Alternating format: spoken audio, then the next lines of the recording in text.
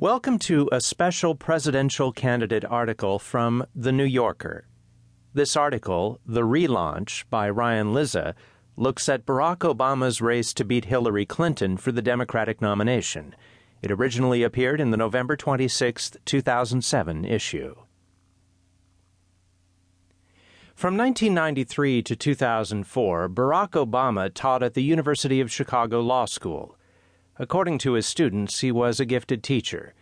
If you had just a surface opinion, he would ask why you held it. He always dug deeper. Barbara Blank, a lawyer and a Republican practicing in Washington, D.C., told me earlier this year.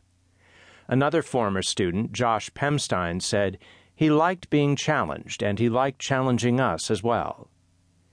Perhaps unintentionally, Obama lapsed into his pedagogic persona during a recent visit to Agassi Elementary School in Ottumwa, Iowa. With 7 weeks left before the Iowa caucuses, the curious ritual that this year really could set the course for the Democratic nomination and the 2008 election, Obama looked to relaunch his campaign and clarify his differences with his chief rival, Hillary Rodham Clinton. It was teacher-parent conference day at Agassi, and with the children away, Obama, who was dressed in dark khakis and a blue shirt, had the school pretty much to himself. In one classroom, he acted as the host of a roundtable discussion on retirement policy. In the gymnasium, he gave a stump speech and took questions. After that, in another classroom, he sat for an interview, during which he tried to make the case for his candidacy. Obama began with foreign policy, but his theme was broader than any single issue. It amounted to the unembarrassed assertion that he is the only candidate willing to be wholly honest with voters. I think Hillary is committed to a much more conventional approach, Obama said. I believe that we face unconventional threats, and that is going to require a level of personal presidential diplomacy that can repair the damage that's been done by George Bush.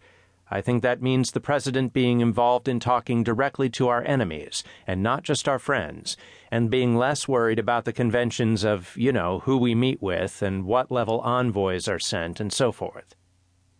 I think we have a very real difference on Iraq, he went on, citing Clinton's public statements and her support of the Senate resolution, co-sponsored by Joe Lieberman and John Kyle, which was intended to warn Iran about meddling in Iraq. She believes that our force structure in Iraq should in part be designed to blunt the impact of Iran in Iraq. I think that is too broad a mission, and I think sending that signal to the Bush administration while they're still in office potentially gives them cover to engage in more aggressive military